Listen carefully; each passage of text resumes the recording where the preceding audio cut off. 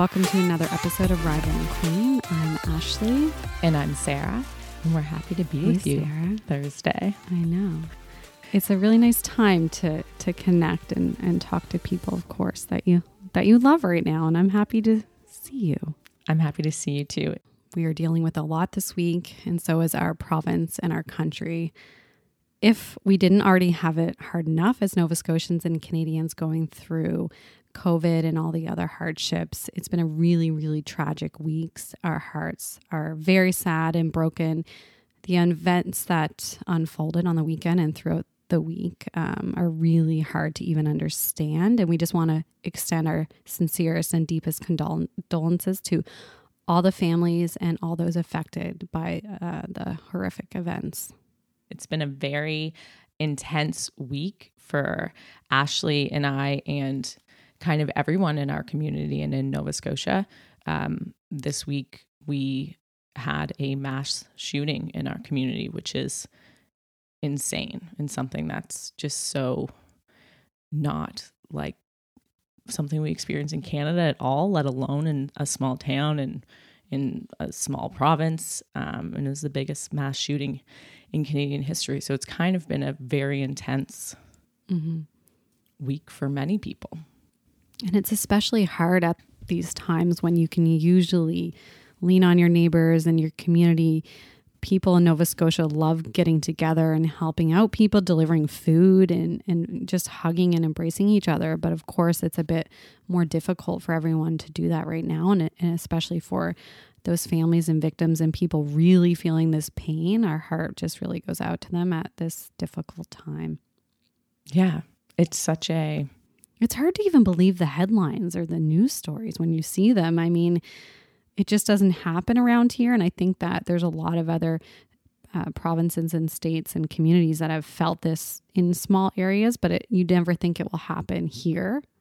Yeah. And actually, as you're saying that, I was kind of feeling guilty, like a little bit, that I'm like, oh, that would only happen somewhere else. And I feel bad almost like putting that on other places. But it was insane to experience that. And to be honest, for the first time in my life, on Sunday when kind of everything was happening, it was the first time in my life I've ever felt like afraid in our home. And we were actually like, okay, we need to make sure everything's locked. Like no one's going outside. Or I called all my family and was like, don't go outside. Like everyone stay in. I've never experienced that before. Yeah, it's a pretty scary feeling. And I think that I don't know, it's just a really weird time. And I think it's confusing. Why did it happen? There's just so many questions that people have. Did mental health play a big part of this? Why do people do those things? And I don't think, sadly, we'll ever get that evidence that will make us feel better. Even if we had it, I don't think it will help. It only as time goes by we'll feel better. But it's something that we are going through right now. Yeah, and for all of our listeners out there, especially any of the Nova Scotians, where we know it can be a hard time to grieve, and you might be experiencing this in different ways because we can't all get together, as Ashley said, and hug and support each other. But we are here for you, and we are sending out prayers. And an idea from Verena Rizk, who was on our show a few episodes ago, she's actually offered to say prayers for those. So if anyone wants us to say some prayers for you, please reach out to us. We'd be super happy to do that and support each other whichever way we can right now. And it's more important than ever to connect, even though you may know Sarah and I, you may not. Send us an email, connect with us through Instagram, wherever you want. Just reach out. If there's anything we can do or any way we can help you. We will pray. This is a time to connect. Everyone. Yeah, let's not forget that. That's important to lean on each other right now. Actually, in my morning meditation, Ash, I've been doing a moment. I've just recently added this where I've been like sending out high vibes and like love and I always do prayers to the world right now. I'm like, this is just for the universe, for everyone in the world. And then also for Nova Scotia right now, which has been I've been enjoying that practice. It's kind of a nice thing to pair with gratitude because that's something I have a note on my bedside table that just says 3 points. It's like, be thankful, be grateful, and think about others. So I find even if you're not into meditation or praying, just be mindful for a few minutes each day of those things or whatever is important to you. I think can kind of put you in a nice mindset and perspective, especially now. But I'm really excited for this episode, though. Tyler Simmonds, we have on Sarah, who is an absolutely a lovely human being. Oh, a divine soul. I loved when you said that. He is a lovely human being. Tyler Simmonds, he is an artist here locally in Nova Scotia, and a perfect episode actually, because we do talk a lot about mental health in this episode. And it really, how we got onto the topic was Tyler shared with us a lot about toxic masculinity. And so this was a totally new topic for Ash and I, and so interesting to kind of learn about, and how growing up with kind of those ideals of what is masculine, it created this weird kind of mental health struggle. And Tyler shares that experience with us, and really how he turned that into his own superpower to actually face his fears and become who he wanted to be as an artist and as a public speaker. And so he shares that whole journey with us, and really kind of the things that helped him. So we actually end up talking a lot about meditation and stoicism. And of course, he shares with us all of his new projects. So he's working on some really cool projects right now. He's got a play coming out later this year for 48 Psychosis, which sounds amazing. And then he's working on a new document.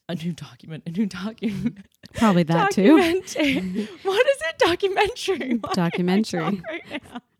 Something you can watch. Yes, something you can watch on environmental racism. So these are actually topics that just were totally new for us. And one project that Tyler has just launched, which is super valuable at this time, it's called The Stillness is the Key. And you can check that out at stillnessisKey.com. But it's a lot of like mindfulness and meditation resources. The meditations are friggin' beautiful. He is a true creator. And as you said, he's working on these projects, but I feel like he is so authentic to what he's creating. Just meeting him and talking to him, like, wow, this guy, he's special. And I know that he is going to continue to help people through all his projects, which is so amazing. He was lovely. You can so relate to that feeling of like knowing who you want to be, but not being there yet. It creates that like that anxiety or that pull inside of you. 100%. I was experiencing that lately, Sarah, where I just had all these feelings and frustrations and time to think. And that's hard for people that do experience anxiety and not understanding why you're here and you're not here, or you're doing something versus what you thought you'd be doing. It's hard. And I think once you just accept it and realize it's all part of the journey, and that you need to be patient and just respect what's happening. And it's really hard to do, but I think that helps kind of soothe some of the thoughts that you have. Good word. I actually had like a mini breakthrough moment. I mean, I was just meditating or journaling or something, but it was this really interesting thing that I realized a lot of the stress or anxiety that sometimes I feel when it comes up is because I'm holding myself to an expectation that I would have set at a different time frame of like, I want to be here now. Like I want my life to look like this. I want a house right now. I want a family right now, all these things. And I'm like, those aren't real expectations. Like I'm not a failure because I don't have those things. But it's interesting when you feel like that's what you're rushing towards. And then when I actually pause, it's like, that's not actually what I want right now. But it is like, that was a lot of maybe not feeling like I was where I wanted to be. And it wasn't even something that I truly want in my life right now. It's just like this old idea that I kept with me for so long. And society and all these external factors, I think, do kind of get in our head. And I think that that's just something you see day to day or you hear, and they do affect us, even though they may not be important to us to some extent. And I think even Tyler talking about toxic masculinity, when I first heard that term, when we talked to Verena Riz, I didn't know. I thought, what the hell does that mean? Like, I just didn't understand the concept. But now that we've researched it and talked with Tyler about it, and how pushing all these things in is essentially, all these different emotions that he wasn't meant to feel and believe, that's what's really hurtful and can be really damaging to men and women, because I think that happens with women as well. We think that we're supposed to be doing whatever it is or be to a certain place in our lives, and we kind of push all those things aside and down, and then they just erupt one day and you're like, what the hell am I doing? But it's a hard practice to understand what everything means and why you need to take time for you, like meditating. And I think it's something I've realized that I thought was almost like a buzzword and a thing and like a trend. But when you actually do it, Sarah, well, you know, it fucking works so much. One of the things that I think for a lot of people, and for me included, for you included, like this can feel like a super intense time while we're inside because of coronavirus. But like, I believe, and this is a personally me opinion, it's not saying that this is a truth, that, you know, this time is really meant for us to kind of deal with some of our shit. And like, it is a bit of a gift that we've actually been forced to slow down. And, but like, now you have to face that shit and like those dark things inside of you that are uncomfortable to feel. And so it can make this time really intense. Absolutely. But it's important to actually do that work, and it's good for your soul. It's good for your mental health. It's good for you as a human. And I think the biggest thing is finding out the things that help you through that, whether it's meditation or like going for walks without music and just kind of like being aware and being present, or journaling. You know, it's not always a comfortable thing, but it can feel great when you do move through some of those things. Absolutely. And I started experiencing some of the same things I've been experiencing lately, I'd say in my early 20s, of just kind of mind racing, feeling uncomfortable, nauseous at times, overwhelmed for no reason. And when I reflect back on that, and I think it helps to kind of understand what triggers you and why certain things are happening and anxiety's higher at certain times. And it was because it was at a point in my life when I wanted to make a change and make a career change, and I didn't know where I was going or what I was doing or what I wanted to do next. It was it was so much confusion and uncertainty. So I feel like now everyone's, as you said, experiencing that right now. And I think that that's okay. And it is good to actually understand and think about what's important and what isn't. Because if there's factors, like you said, that aren't important,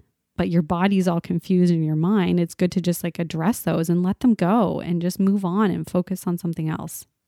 Yeah. And I think right now is a time when different things come up for people. Like for some people, you'll be feeling anxiety. For other people, it's like you're feeling lonely, or like wanting a partner, or you're feeling stressed about work. And it's just kind of getting to know, you know, being aware of what's creating any of that kind of intensity for you. And I don't think it's easy. And I don't think there's just like a magic overnight cure. So if you want to embrace, like Sarah and I are the meditation practices, it's not going to be easy the first few times. It wasn't for me. Just kind of slowly get into it. Use some apps and do it 5 minutes, 10 minutes every day. We could do a team meditation. Totally. Because now that I can do it, Sarah, before I couldn't do it. My mind was going. And if this happens to you, it's completely normal, especially if you are feeling anxious, to actually just like embrace your thoughts and let them kind of come and go, and not try and play into every thought that comes into your head. But now when I do it, I feel like I just had like this, I don't even know, I don't want to say nap, but I just feel so relaxed that I just feel so good. It's the weirdest thing. I love it. I love it. Shout outs to meditation. We'll do a group meditation online if anyone wants to join. One thing I do want to shout out before we dive into this episode, we do talk about toxic masculinity kind of throughout it. And when we had this episode, I just felt so blessed that I have so many fantastic men in my life who are really in touch with their emotions and, you know, have been doing a lot of work to kind of open themselves up and be who they truly are, and kind of step out of some of the, you know, stereotypical macho masculine identities. And big shout outs to all of them, including your husband, Jeff Ashley. We are hugging you. We're hugging all virtually. Of the amazing men in our life, and we're so grateful for you. Yes. Keep leading the way. So Ash, should we dive into the goodness? I think we should. All right.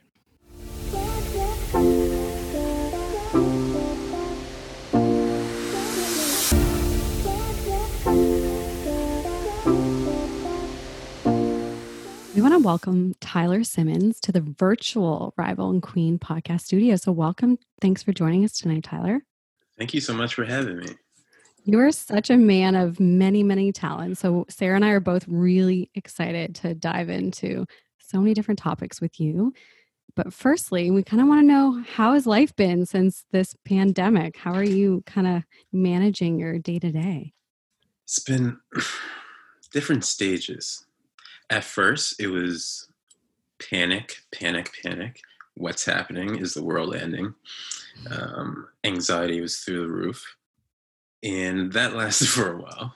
And then it turned into, oh, I'm not having to go into my workplace. Maybe I can just work on my own projects. And maybe this can be a time for me to be more still and meditate and just connect deeper with myself. That's the stage that it stayed at. And it almost feels like this rebirth that I'm going through right now. Oh, I love that. I think I've been in that same kind of stage as you're describing. Yeah. Well, we're super happy to have you here today, Tyler. We first connected with you through Verena Rizk, who was on our show a few months ago. That episode was amazing. We love Verena. It was so nice. And when we had her on, she actually was the one who really introduced us to this topic of toxic masculinity, which is how we connected with you. And it was something that we wanted to learn a lot more about and really understand kind of the work that you do in this space. So could you actually introduce us to this concept and tell us a little bit about what toxic masculinity is? Well, to me, toxic masculinity, I feel, is what society generally tells men, subconsciously and a lot of times not subconsciously, that we're supposed to be like. They tell us that we're supposed to be macho, like these guys that don't cry, to not show emotion, not be vulnerable. And a lot of guys grew up feeling like we couldn't be emotional, we couldn't be vulnerable. And then we find ourselves when we're older and we want to be in like a romantic relationship or even relationship with friends, and we don't know how to express ourselves in a healthy way. It's why a lot of men will react with anger when that reaction really could be sadness.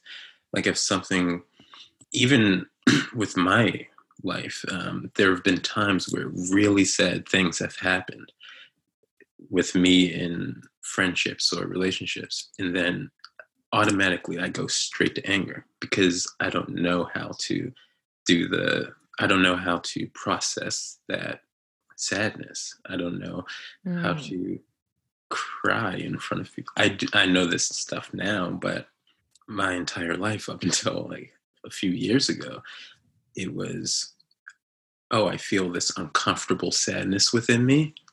I'm going to get mad and I'm going to lash out, which isn't healthy at all and damages a lot of friendships and relationships. And when I talk about toxic masculinity, I try to let people know that I'm not saying that being masculine is toxic.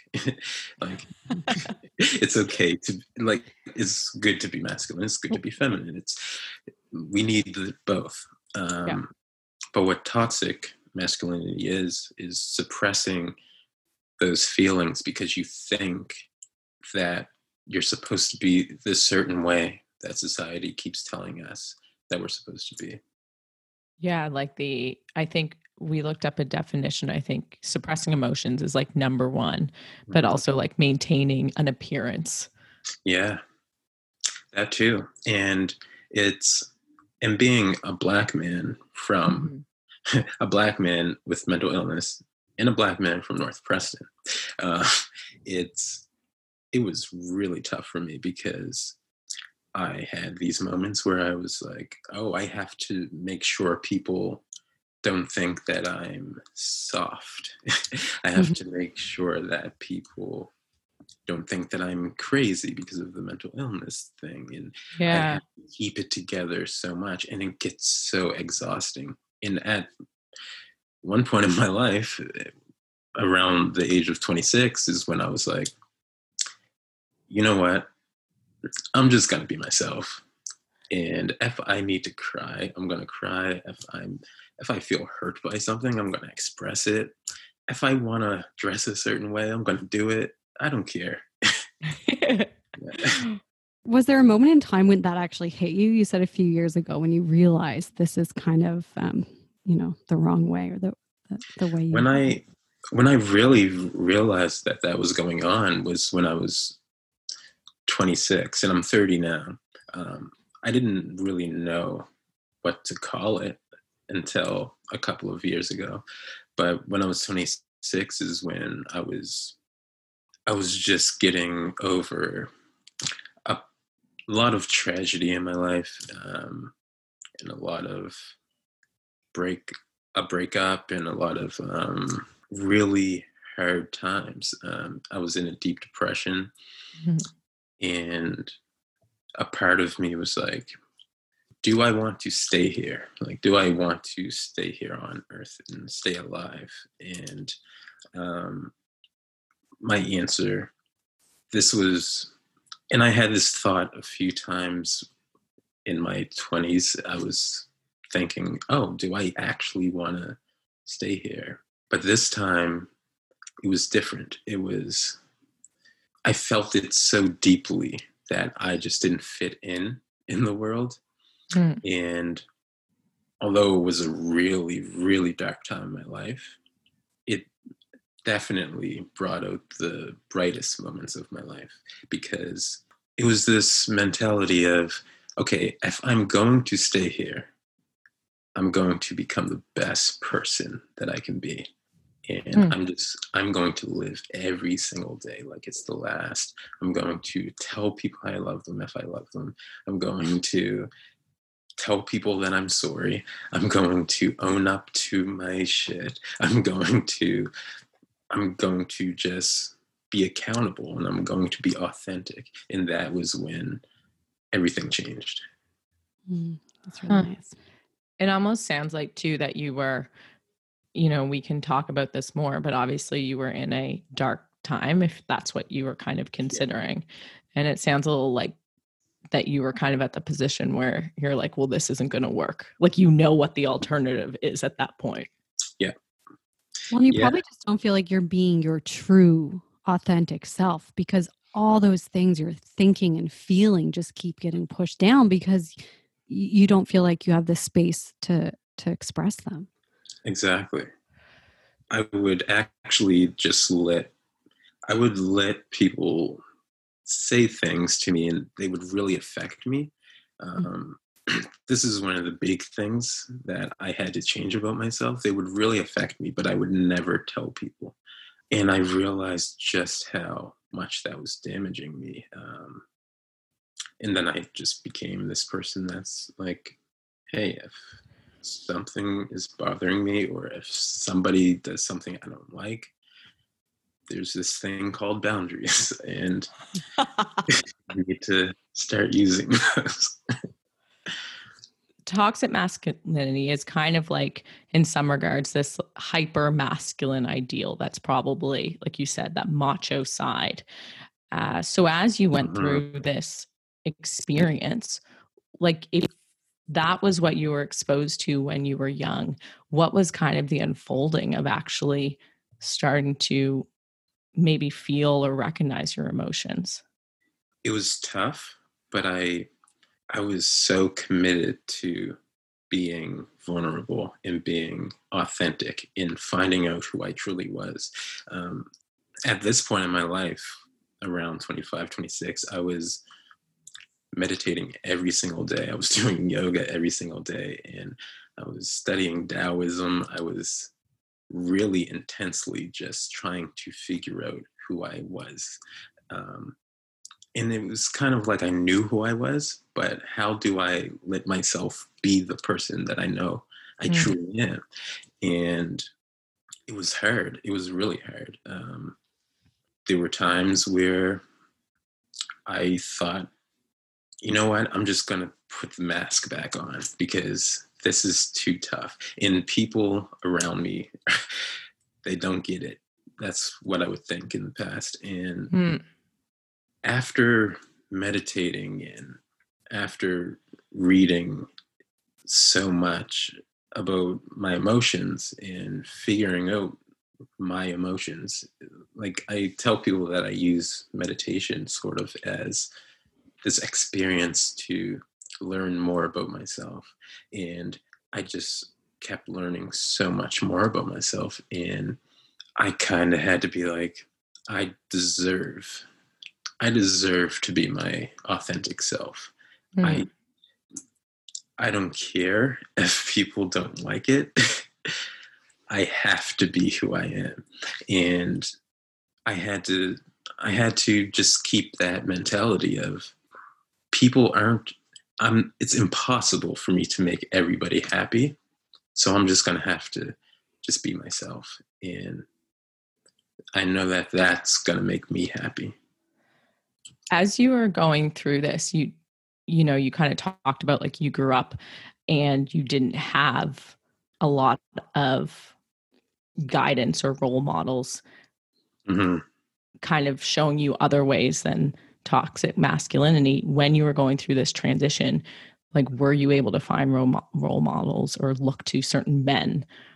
I've realized that there was this thing that I could do. I could see, like, most men, they have that healthy masculinity in them. And sometimes it's just hard for them to bring it out. And I think about my dad. My dad is very healthy with his masculinity. And I just didn't realize it in the past, how healthy with his masculinity he was. And maybe a part of that was because I was being so influenced by music and TV and movies and all of these other things. It was really hard to see role models that were displaying healthy masculinity, but there was my dad who was right there. And I just had to look at it in a different way, instead of thinking, oh, that's just my dad. And, parents can be annoying and stuff. Like, I had to really sit back and think, oh, my dad is different. Like, and maybe that's why I want to be more healthy with my masculinity, because he's that way too. And besides him, there was actually a point of my life where I got really into Nirvana. And beforehand, I wasn't into Nirvana at all. But I got really into Nirvana, and that's all that I listened to. And it was because I read Kurt Cobain's journals. Yeah. And he, in my opinion, this was somebody who was just so vulnerable and so authentic and so in touch with his emotions. But unfortunately, he felt that the world was too much for him. And that's why things ended up the way that they did. And I remember even when I was reading that and thinking, I relate so much to this man. It's almost creepy how much I relate to him. And it made me think. I was like, I have to make sure I don't let this world do to me what it did to him. Interesting. Yeah. What a revelation that would have been. Yeah. It's so interesting. What's coming to mind when we're talking about this topic is children, specifically little boys, as you hear it time and time and time again, like, don't wear that, or don't play with that, or you shouldn't like that because that's for girls. And that is something now, this day and age, that absolutely infuriates me. Me too. Yeah. Like, it just starts so young. Yeah. I was growing up, I was into things that people in my own family didn't know that I was into, because I just would hide it. I was hiding things like theater. I was hiding things like contemporary dance and paintings, abstract painting, because I thought in my mind when I was a kid that I wasn't supposed to be into that stuff. I thought that I was just supposed to be watching sports, playing sports, and playing outside and Wrestling. fighting with my friends all the time. Yeah. Were you even hiding that from your parents? Yeah. At a certain point, my mom, she knew about how I was really into the arts, and then my dad found out, and they didn't really say anything about it. They just, I don't know, they were just like, oh, that's cool. So I don't know why I was hiding it. I was mainly just hiding it because of these beliefs that I grew up with. That you kind of adopt subconsciously. Like, it's interesting because you don't even realize where these are coming from, but you felt that that wasn't normal. Mm-hmm. It sounds like your parents were pretty understanding, I guess, of your interests at that time, where I think even now there's parents even generations later that still don't accept if kids are into whether it be art or theater and stuff, which is really, it's really shitty. Yeah. And there were times where, like, I've had those conversations with my parents, like them saying things like, oh, art, like, but that's a hobby. Like, know that you don't get paid from this stuff. And and I'm like, no, I'm going to. And that I was like that when I was really young. I was because I just wanted to do what I wanted to do. And I remember countless times saying to my mom things like, no, I have to do these things. It's not an option for me. Like, I need to do them. And I felt that way because they brought me so much comfort. It made me feel like I was alive when I would just create things and feel like I'm in my own little world where I could make something and then show it to people and they get excited. It just made me feel so much purpose. And that like expansive flow. Oh, yeah. I can feel it when you're talking about it. That's such that's an interesting kind of concept that you guys are both touching on, because I'm very fortunate. I love my parents. But I was always brought up with like, we could do whatever we wanted. Like, it was like, whatever you were, my sister and I are both girls. So maybe that's just like part of being a female, but I didn't realize until later in life how empowering that is on my mindset and even my sister's mindset and how we think about our careers and stuff. And part of that was probably that my mother did grow up focused on arts and things like that. And like you're saying, that's not the career path. That's not a great career path. Like, that's the mindset you're told. And I think for her, it was so important for that not to be what she passed on to us. But you don't, I think, realize how subconsciously those stories and beliefs and things your parents tell you really affect you through life. Like, I've realized later in life what a gift it is to truly have been raised that way. Yeah. And there was a time of my life where I really remember my dad saying certain things to me. We worked at the QE2 together at one point, and he would always drive me into work and stuff. And I didn't like working there at all. And there was a moment where I remember him saying to me, yeah, you're not gonna work here for long. You're gonna do your thing. You're gonna do your film and these things that you love to do. And it felt so good because he felt like he meant it when he said this. He really believed that I was going to do these things. And not long after he said that, I remember I left that job and I just bought a camera and I just took it on like head first. I started to be a photographer at first, and with no training, but but it was fun, and I did some fashion shoots and stuff like that. And then I discovered the video function on my camera, and everything changed. I started doing music videos. I started shooting weddings. And once I started doing those things, I got really confident, and I was like, okay, this is the path that I need to take. That's so nice. It must have been so good to have been seen by your dad, and then being able to take Yeah. that step naturally and kind of find that alignment of passion. It Yeah. makes me so happy. Yeah, it felt so good. It still feels really good even when I have conversations with him and I'm talking about the different projects that I'm working on, and he's so interested in them. It's so cool. That's awesome. Oh, so empowering. I freaking love that. So on this journey, as you kind of started getting into the film and things like that, is this when your concept of, you started to become aware of this concept of toxic masculinity and started to do work around it?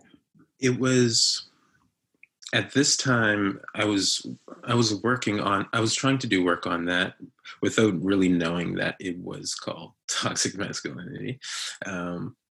I was really just trying to not be depressed and to be happier and to be less anxious and to stop worrying so much about what people think of me. And even if you were to like ask my brothers or my parents, my bedroom, I had like these psychology books all over. I was like a mad scientist in my bedroom, just trying to figure out how to feel better. I've realized that meditation was so helpful for me. And then I started to learn about Buddhism and Taoism and stillness. I started to see the benefit of being still. And things started to change. It started to make me think differently. And I started to think, I'm getting better. I started to get better. Things started to happen in different stages. It was like, I'm starting to get better. I'm starting to feel empowered because I'm being myself now. And it felt so cool. And then I remember saying to my mom, I said to her, and this was when things got really rough at one point. I said to my mom, I just blurted these things out. I said, I'm going to do a TED Talk. I'm going to become a filmmaker. I'm going to be successful at all these things. I'm going to be a public speaker. I'm going to face these fears of mine. And the same with her. She really believed when I said these things, which made me feel so much more confident. And that was when everything just started happening, because my confidence just grew so much from, I think a big part of it was from my parents showing me how much they believe in me. And I did my first talk, I remember, and that was like it was almost like I was leaving like my bat cave and coming out like Batman. Like I was, I was like, okay, it's my time to shine. I emailed these people who were doing a conference, and I never did a talk before. And I told them, yeah, I do talks on mental health. Didn't do it in my life. The only time I did a talk before that was in junior high, and I blacked out because I was so nervous. Naturally. But you had the qualifications. Yeah. But they told me to come, and I got there, and there were like 100 people there. Yeah. And I was terrified. And I didn't write anything down. But I did it. And afterwards, and even during, like looking at the people while I was talking, I remember standing up there and thinking, I just need to be honest. I just need to be myself. That's all that I need to do. And they were so engaged, and people thanked me afterwards, and my confidence just kept growing, and I just felt like I was on the right path. Oh, That's so awesome. that sounds like such a big It would be easy milestone. for you to speak about that. Like you just said, you're just being yourself. This is what you've experienced firsthand, prepared or not. You can just get up there and be yourself. That's awesome. This sounds like it was a big milestone and turning point for you, Tyler.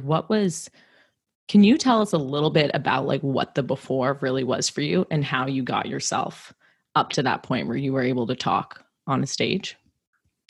Yeah, I definitely had to go to some dark places. I went through some really tough times with my mental health, really deep depression, and the points of my life, my early 20s, there were a lot of moments where I thought about ending my life. And I came across this book, Life Without Limits. And I was reading this book. The author of this book has no limbs. He has this great life, and he goes around speaking to tons of people about how he lives a great life and how he doesn't need limbs and he's okay with it. And I started to think about depression that I felt always held me back, and how I felt like I couldn't do certain things like public speak because of my social anxiety, how I felt like I wouldn't even be great at creating a film because I felt like I wasn't good at communicating with my peers. So I would always think, oh, I have to do everything by myself. In reading this book, he really showed me you can really just do whatever you want to do. And that book helped me a lot in my life. It's interesting because I feel like when we're young, we're almost trained in all of these. Like, even if you think about school, we're trained to do things the right way or trained to get approval for things. And then you get out into life and you're looking for those structures for approval. And is this okay? Is this the right next step? But like you're saying, there is no one around to give you approval. Like you really, truly, you can't seek it outside of yourself. But no, yeah, that's almost like a lesson everyone has to kind of learn somehow. Yeah. And when I realized that, when I realized that it was, a lot of it was from that book. He would talk about how he would get bullied all of the time when he was a kid, and how he felt that he couldn't live a normal life because he didn't have limbs.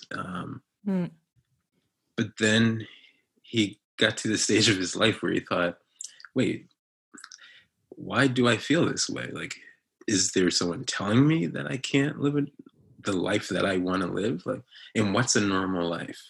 Like, maybe I can create this cool, different life. So he actually created these things to help him get dressed and stuff. And these just really cool things, how to live in a different way than most people. And make it really cool.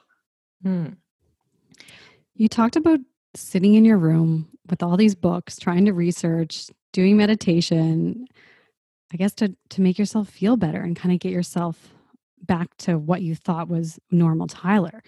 Yeah. Was there kind of an aha moment that happened that you realized, oh, this is helping or this is working? Yes, there was. It just came to my head. I had this huge fear of failure.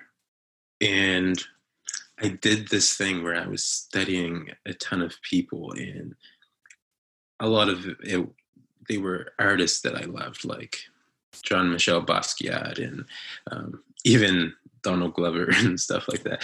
And I would look at even Donald Glover, for instance. I remember I would look at his really, really early work, and I would think, this isn't the greatest. Uh, Actually, this is horrible. And then I would watch interviews of him talking about his creative process. And the thing that I learned about him and a lot of other really successful artists is that they, like the thought of failure, they don't even think that it's possible to fail. Like failing isn't even a word to them. They're just like, oh, people didn't like it this time. I'm going to do it again and I'm going to be better. And once I learned that, I was like, oh, I'm going to be a public speaker. I'm going to be a filmmaker. I'm going to be this, that. I'm going to write a book. Like, I was like, oh, I can just keep doing these things and eventually I'm going to get good at them. And that was definitely my aha moment. Yeah, if you're willing to be crap at something, yeah, you can actually get good at it. Yeah. I think I just listened to a podcast on this too. Brene Brown talks about that. When she started her podcast, that was like her thing holding her back, was she was afraid of being bad. I think it's called, I'm looking it up right now.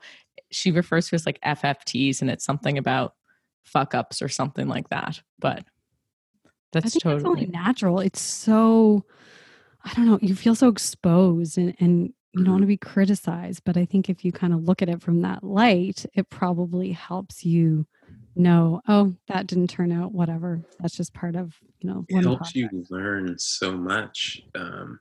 I've learned so much from messing up. And I think a big part of mindfulness helped me with that too, because once I started getting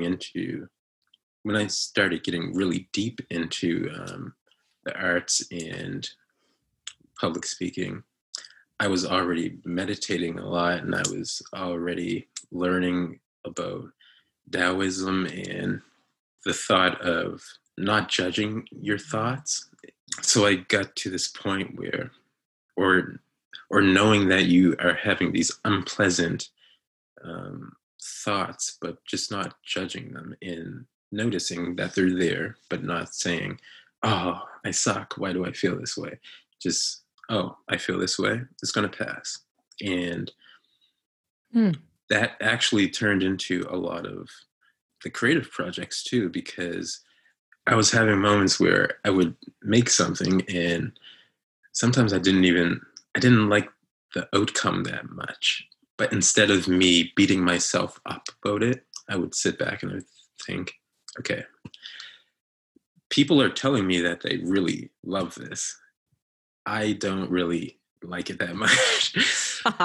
Let me just actually figure out how I can make myself like my own work so much. And it became my creative process. Like, I'm not really thinking too much about, oh, what are other people going to think about this? People are going to think that I'm this or that. I'm just like, I just need to do what feels right. And I always like my work, and I always like other people's work when it's genuine and when I know that they really put their heart into it. And that's really like my creative process. How much of my heart and soul can I put into this? More about the process than the outcome. Yeah. I think if we listen to every negative thing we said about ourselves or other people said, we'd paralyze ourselves with not doing anything. And I think that happens. I know even when Sarah and I started this podcast, I'm happy we were both equally willing to just dive in and do it, because if we weren't aligned on that level, we probably would have just never done it. We would have held ourselves back with fear and just doubt. But it definitely, you have to go for it. Yeah.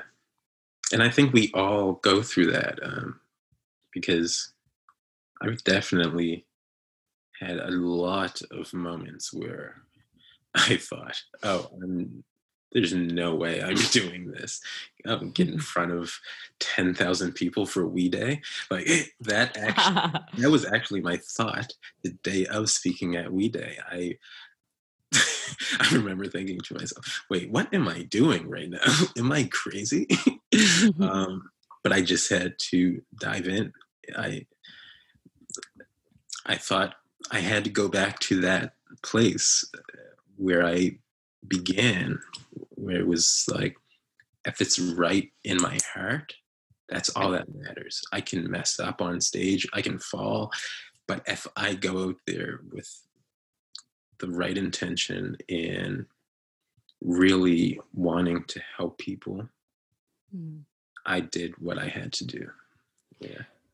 When you're talking in front of these groups, Tyler, and like at We Day and things like that, what is like the message that you are wanting to impart to people?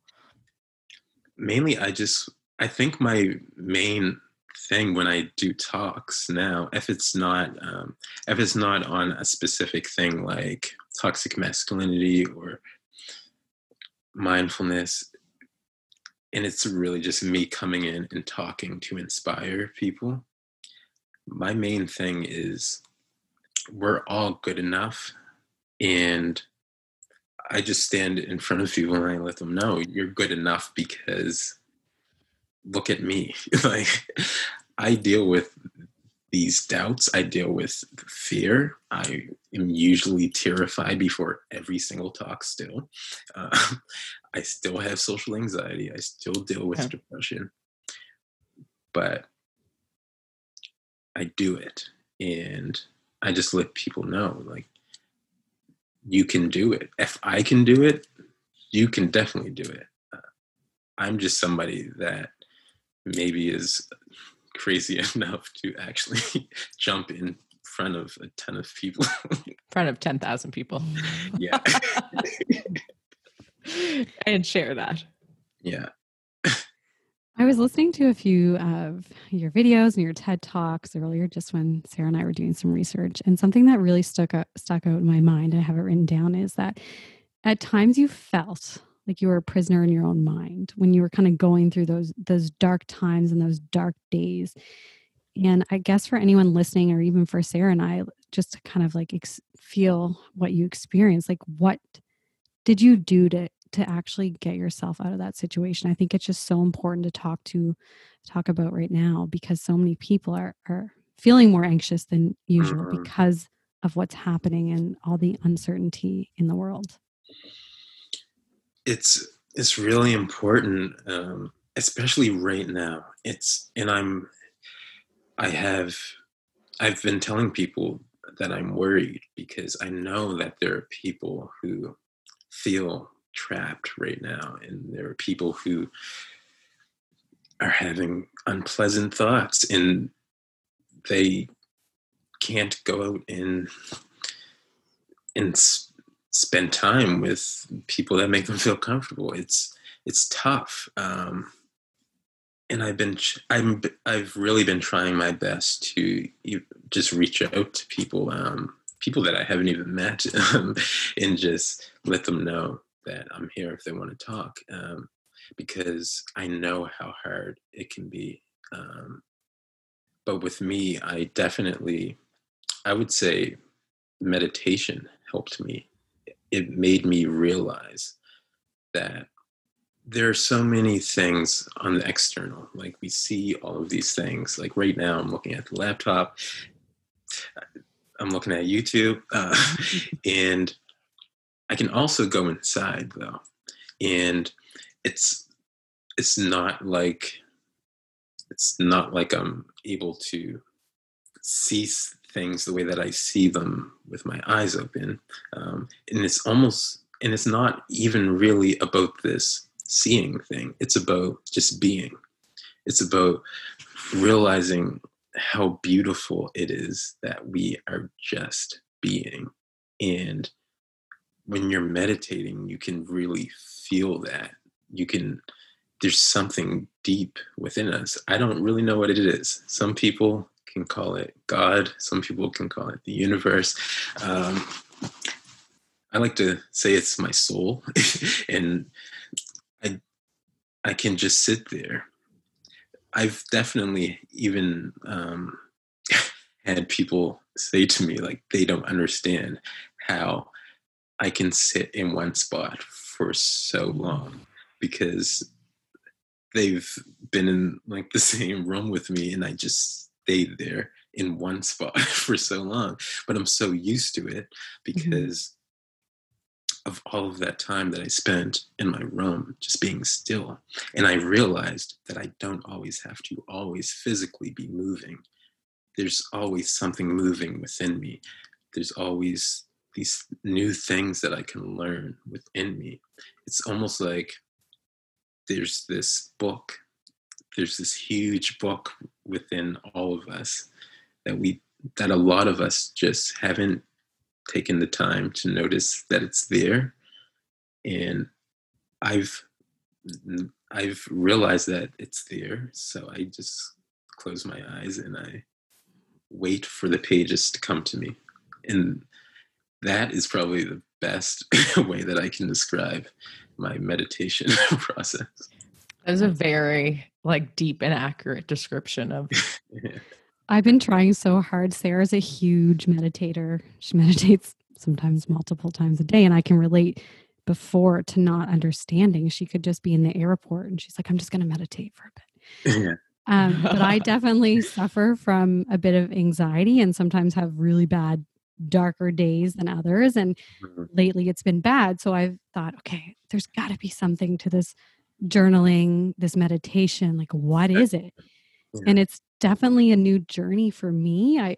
I'm still working on those skills and trying to condition myself to be quiet and be still, because I am always going and moving. And I think part of that is to keep myself occupied, because you don't want to just kind of be.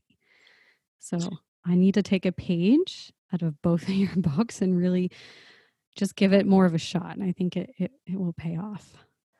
One of the things actually I just started doing, because it forces you to go a bit deeper and being still, is I do always meditate and journal, but I can still cop out sometimes. Like, you can still sit on a pillow and totally just not show off. And then, Definitely. and I'm pretty good at catching myself, because it is more of a ritual than a routine. And I try to honor that.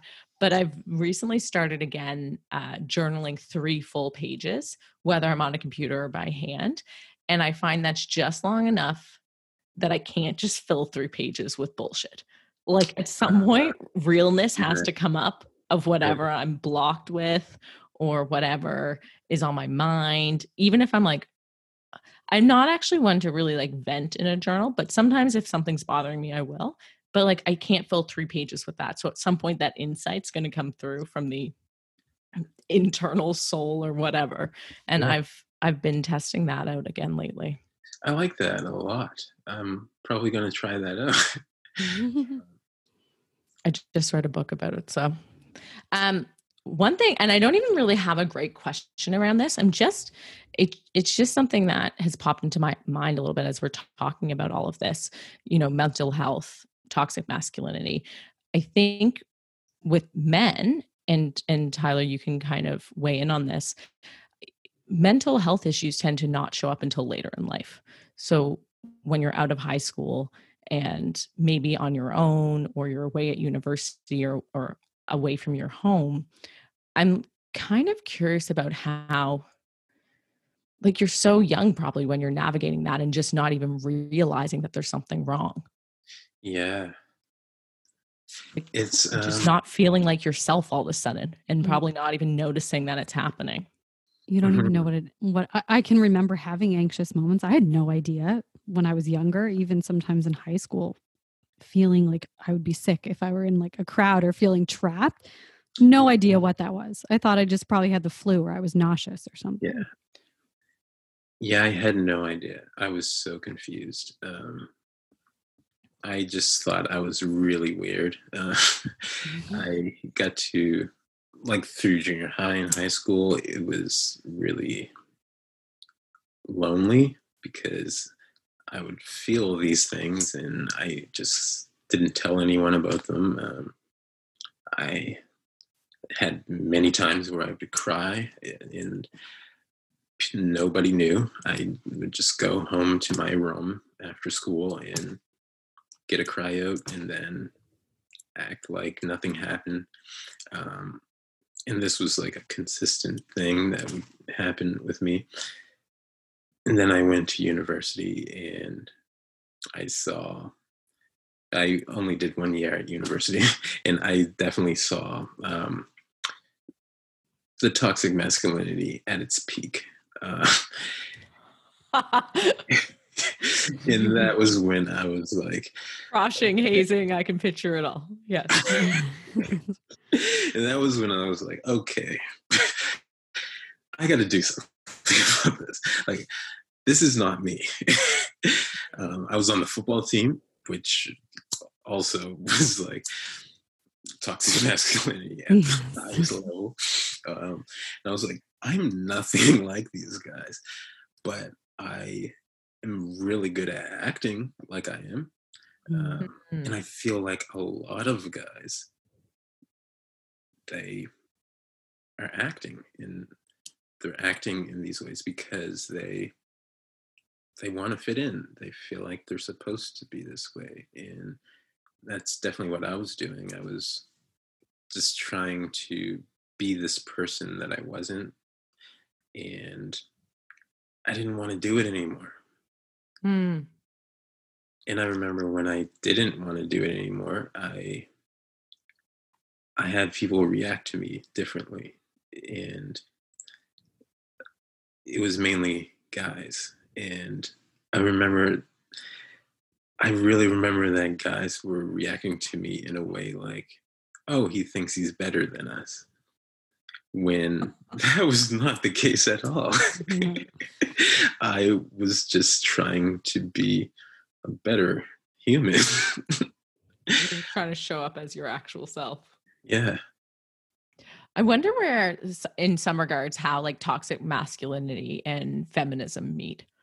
Like, I feel like there is a connection in those two.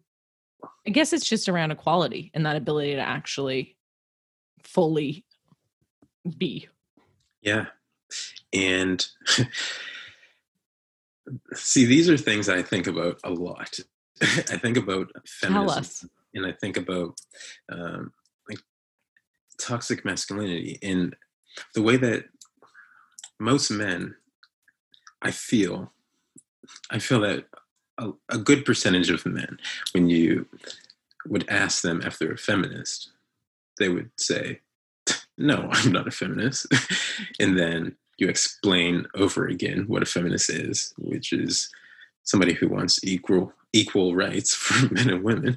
And they're like, no, I want that. But then you're like, oh, but you're not a feminist? That's what a feminist is. And it's really weird because as men, we know that there are a lot of men in this world who do things that do things that we don't agree with. And we know that a lot of women have been hurt by men for men just being assholes. And it's a really hard pill to swallow for most men that, oh, we're a part of this group that is seen to treat this other group as lesser. And I definitely remember feeling that when I was in my early 20s and feeling guilty. And then it becomes this thing where I was like, oh, then I have to save women. But then I was like, wait, Did you discuss that with any women? I sure did. And they let me have And they were like, Tyler. And then you were like, all right, let me rethink. And yeah, they were like, no, that's, you are saying that you want to be better. Like, that's not how you're better. Like, what are you, no, you want to save us? Like, we don't need saving. Yeah. And because it's a hard process, it's like, once you realize that you've done things that you aren't proud of, and you thought in ways that you're not proud of thinking in, and the majority of men have, like, and if we have a heart, we're going to feel bad about that. And the thing is, a lot of us, we will run away from it and not address it. And there's a lot of guys that I know, like, we want to address it. We're like, oh no, I messed up in this relationship. I was controlling, or I was too closed off. Like, these things that we really need to sit and think about, instead of running away from it and saying, oh no, she was just crazy, because so many guys do that. And it's a cop-out. It's us not wanting to take any responsibility because we feel like we don't need to, because that's what people with privilege do. They're like, oh, we're privileged, we're good, we don't need to address this thing, like, Or explain ourselves. Yeah. Perspective on that. I haven't, I feel like too, as you're saying all these things, that a lot of it probably just gets wrapped up in labels. Like, as you describe the label of feminism, and as we're talking about toxic masculinity, like, that's not like every male is not toxic, and it's not, No, it is not, you haven't done anything to me or to Ash, like, as women. Do you know what I mean? Yeah. And that's not as a burden that any one individual should be definitely carrying. Exactly. And that's another thing, because we need to remember that toxic masculinity isn't the whole human. Like, it's just this thing that, like, when I still have toxic things about me. Like, toxic, I don't know, I mean, I definitely do too. Yeah, I think we all do, because we're human. And that's the thing. It's like, we all have parts of ourselves that aren't the prettiest. And it's really just about being able to own up to it and get better. Recognize. Because it's not like it's this group of healthy masculine men versus toxic masculine men. And I feel like so many people think that that's what it is, but it's not. Both, like, we're all in it together. We, men and women, we all have toxic traits. And even the word toxic, I don't like putting that on a human. Now I like to just say we all have our shit, because we're all human. And if you don't have shit, I don't trust you, because no one's perfect. Yeah. But it's more about finding that path to actually who you are. And once you take accountability for your shit, I feel like that's a path to becoming a better person, and treating people better, and treating yourself better. Totally. God, I love that. Tyler, tell us, so you've alluded to this a bit in our conversation, but you are a filmmaker. Yeah. Right now you've got a few big projects on the go. I do. One of which is a new documentary that you're working on. Mm-hmm. You want to tell us a bit about that one? That is, there's soul in our soil.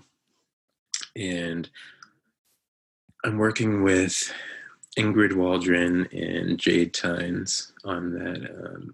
Ingrid Waldron, she's a professor at Dalhousie. She does a lot of research on environmental and systematic racism. She actually co-produced There's Something in the Water for Ellen Page.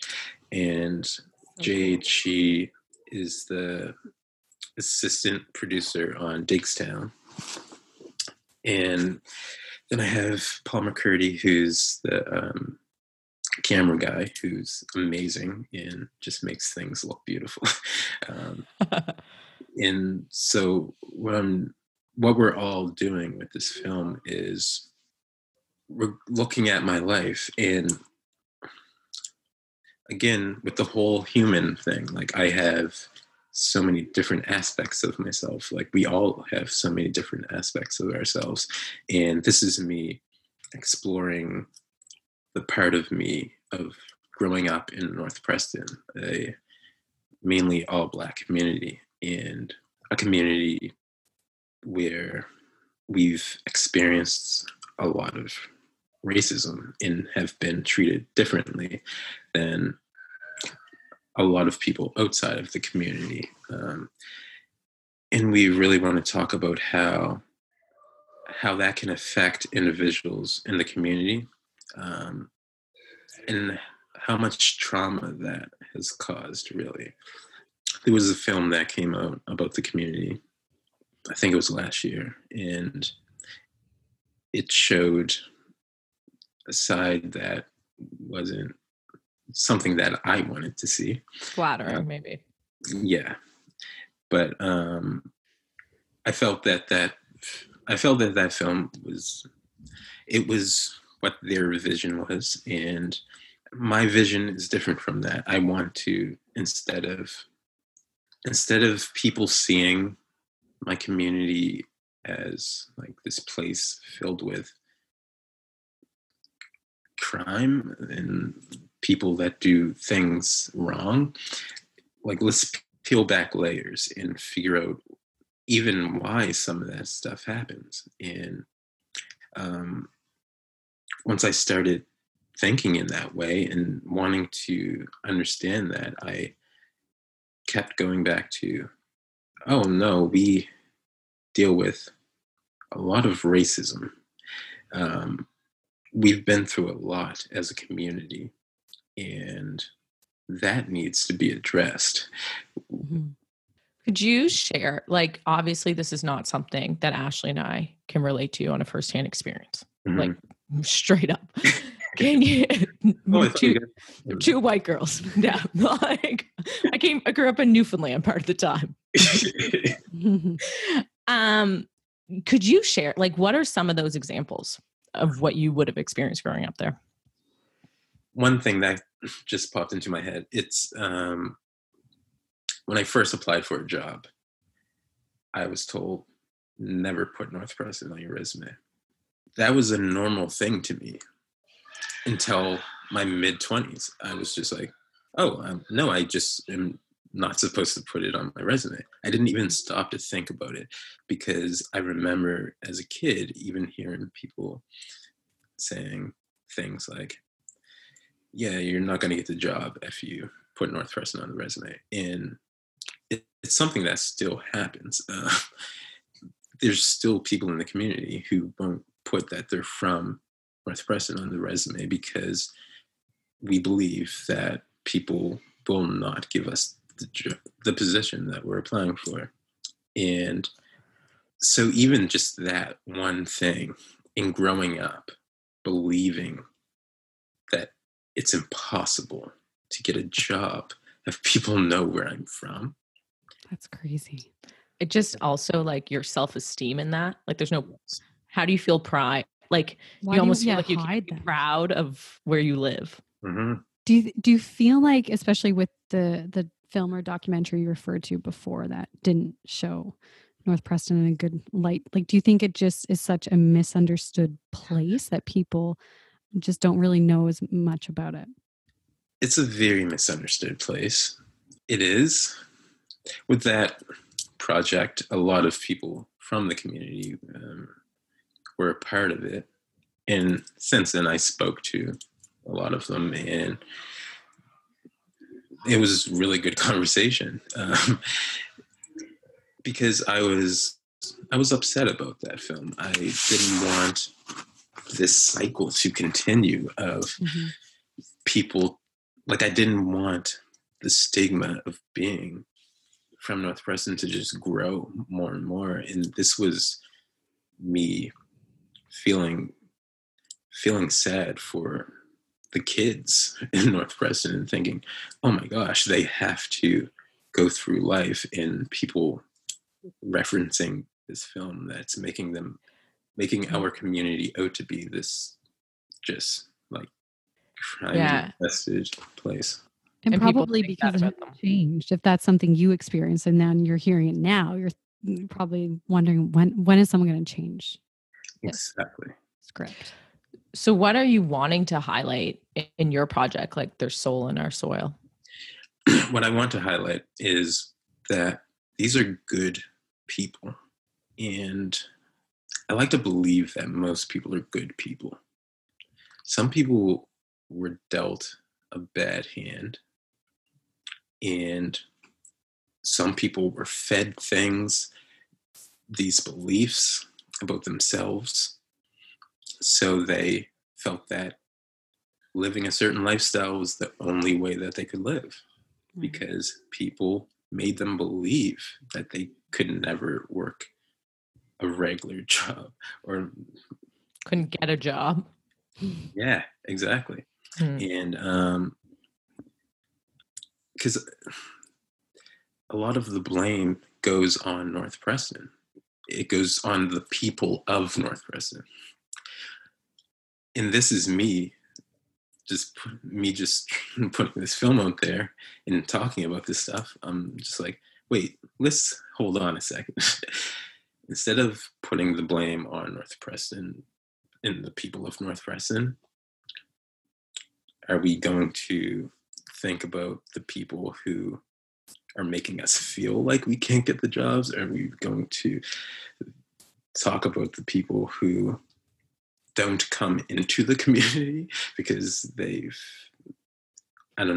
afraid, or when there's nothing to be afraid of because people will just wave at you and want to know who you are if you go there. Because no one from outside really comes in. But the people who do, people are always like, oh, who's that? And they want to get to know you. And why do you think that is, Tyler? Because I just want to touch on that point. Sarah's from Newfoundland. I'm from the Annapolis Valley. We both grew up in small towns, but my husband is from Cole Harbour. I knew nothing about North Preston or Preston, absolutely nothing. And then you kind of hear socially these things and that you shouldn't go there. It's not a safe place. And you're just saying that people don't go there. And is that because these kind of stories of whatever the reputation is have just kind of continued and people don't know really about the community at all? Yeah, it's media is powerful. It's really powerful, and it can cause fear.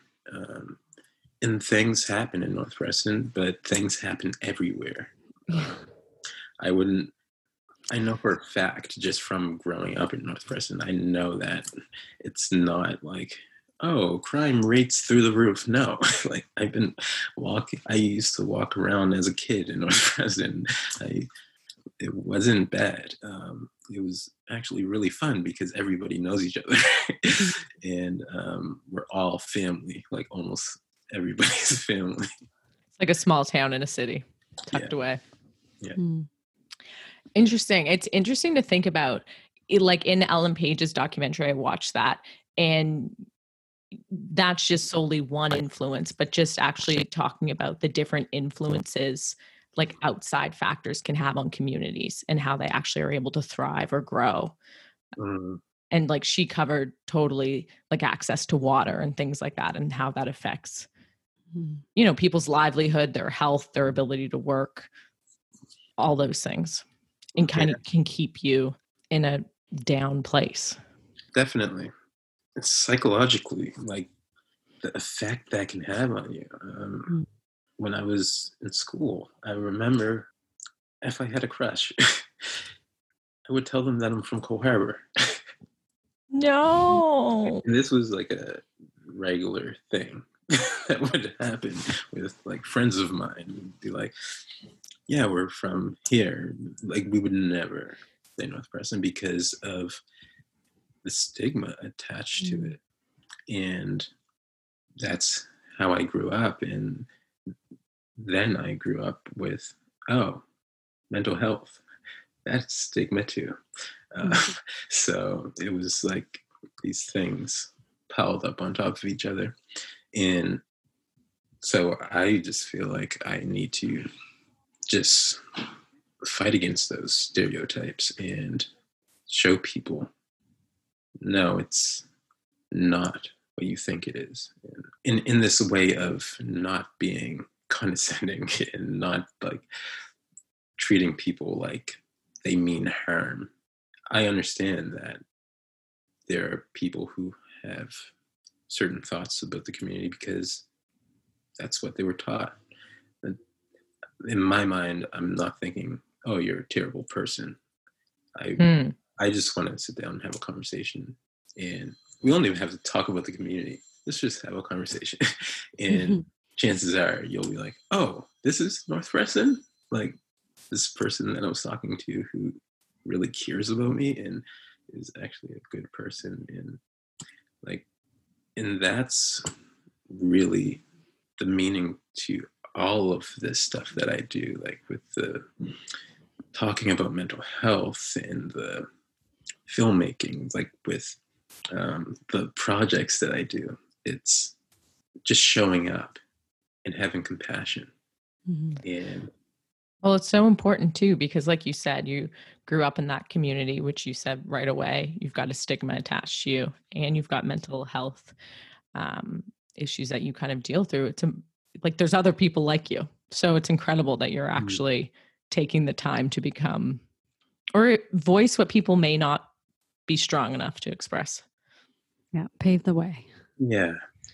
Thank you. Going to be awesome and so brave of you to talk about and share all these things with all of us. I have a pure curiosity question. How are you working with Ellen Page on the documentary? She's a mentor, and she's just very like extremely passionate and gives really good guidance. When we met, it wasn't what I was expecting. And it was just really interesting. She just really cared about what I had to say. And I'm an Ellen Page fan. Like I love Juno. One of my favorite movies. So I was like, oh my gosh, I'm meeting this amazing celebrity. And she was telling me how she's such a fan of me and such a fan of people who do good work in the community. And it just felt so right to even have her in my corner and to know that I can just reach out to her and say, oh, I'm stuck on this part of my film and I feel like I don't know what to do. And she can respond and just be there for me. It feels really good. I mean, that's like just super badass that she's your mentor. Like, think about in the world of who mentors could be. Congratulations, Tyler. I feel like you won a jackpot. Thank you. I love that. You also, in the last few days and weeks, have been very busy while in isolation, and you launched a new project just a few days ago. I did. Yeah, my therapist tells me that I should not work so much. So I'm working on it. But You're working hard on it. I'm working hard on not working. I'm trying my best. But I've been doing a lot of like reading on Stoicism more lately and stuff, and just thinking about how much meditation means to me. And I really want to share with the world like how much that means to me. And I realized the way that I want to do it is by creating stillness is key. It's this new thing that I started, and I'm doing these guided meditations. I already have a bunch of guided meditations that I created. I just have to locate them on my hard drive.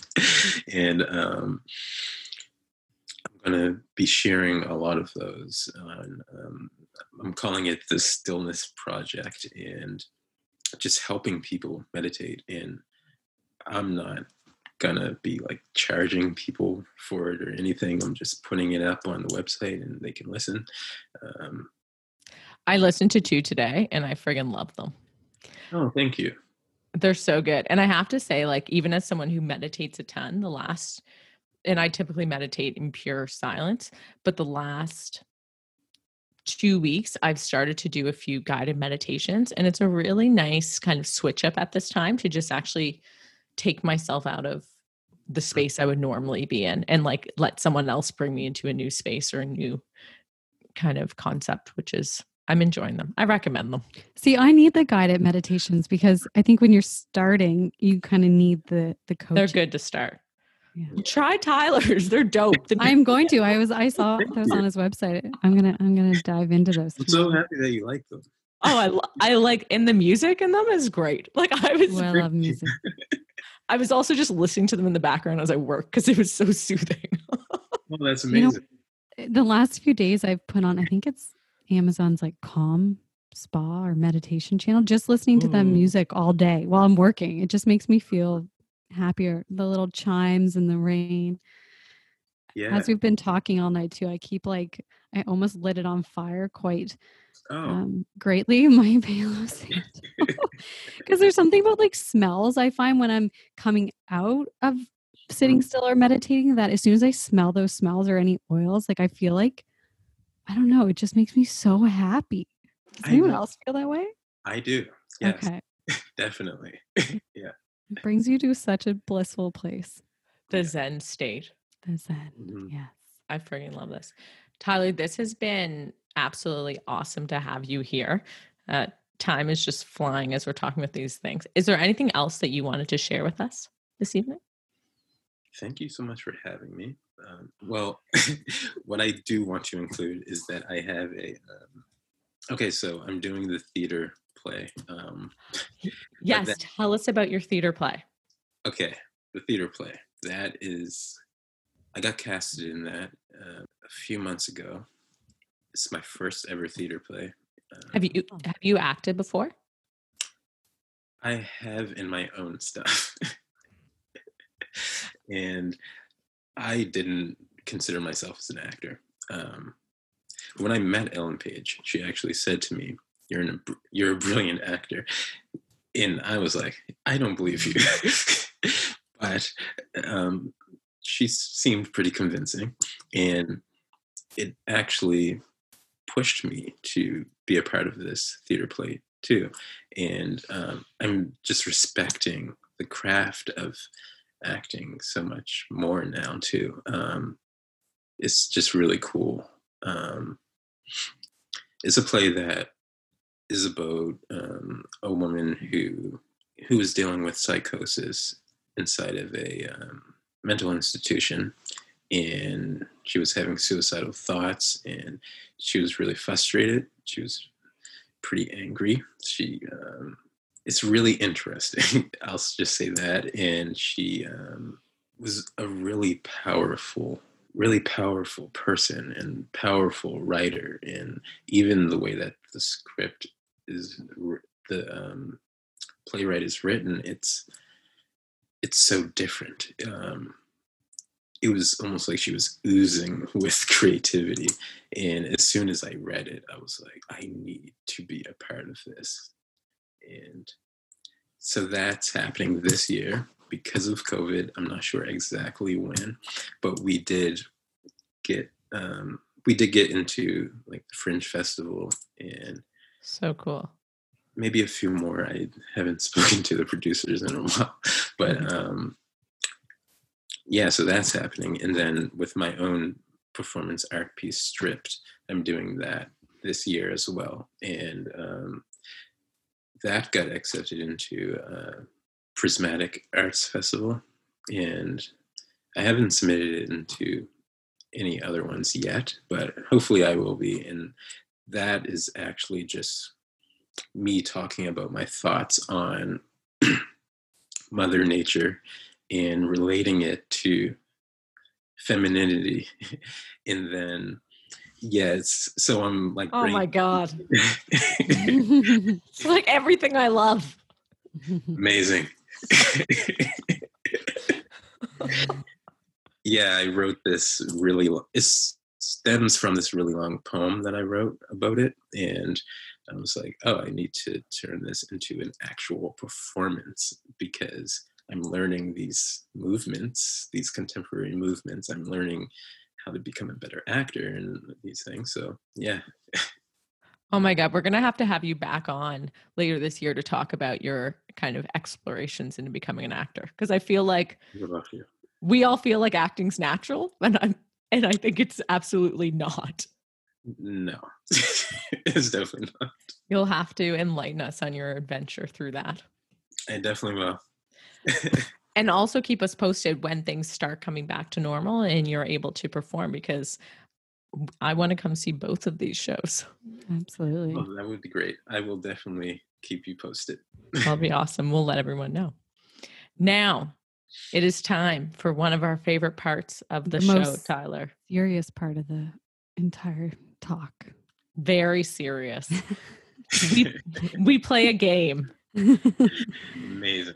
It's called Westigrams. If we were in person, we would have these beautiful little cards with Westies, the West Highland Terrier dogs. Oh, okay. And you could pick a cute one. However, we're remote, so we're going to play Westigrams virtually. Okay. So it's very simple. You pick a number between 1 and 85, and then I'll ask you a question, and we'll all pick a number and go around in a circle. Okay. So you get to start between 1 and 85. 21. 21. What do we got? What is your favorite 5-cent candy? Hard-hitting questions. Tough. 5-cent candies? Yeah. I think gummy worms. Are those like 5-cent candies? I think so. Yeah. I love gummy worms. I mean, they might not be 5 cents anymore, but when we are all younger, they were. Definitely. Oh, I love that. Ashley, what's your favorite 5-cent candy? We always do this. I like Sour Patch Kids. I also like the gummy worms. I mean, I like I do like Sour Patch Kids too. Ooh. Yeah. Or any of the marshmallow type candies. I like those. All right, Ash, I'm going to do number 80. And that question is beach or pool? Ooh, I know what you're going to say. I'm going to say a beach, but I will say there's things I do like about a pool. I like that you can jump off a diving board repeatedly. I'm a big fan of that one. But totally the beach, salt water, get me in there. What about you guys? I love the beach. I love the beach. I grew up having a pool, so I do love having a pool, but I love being more in like the natural water, I guess, than a chemical filled water. Yeah, I haven't been in many pools.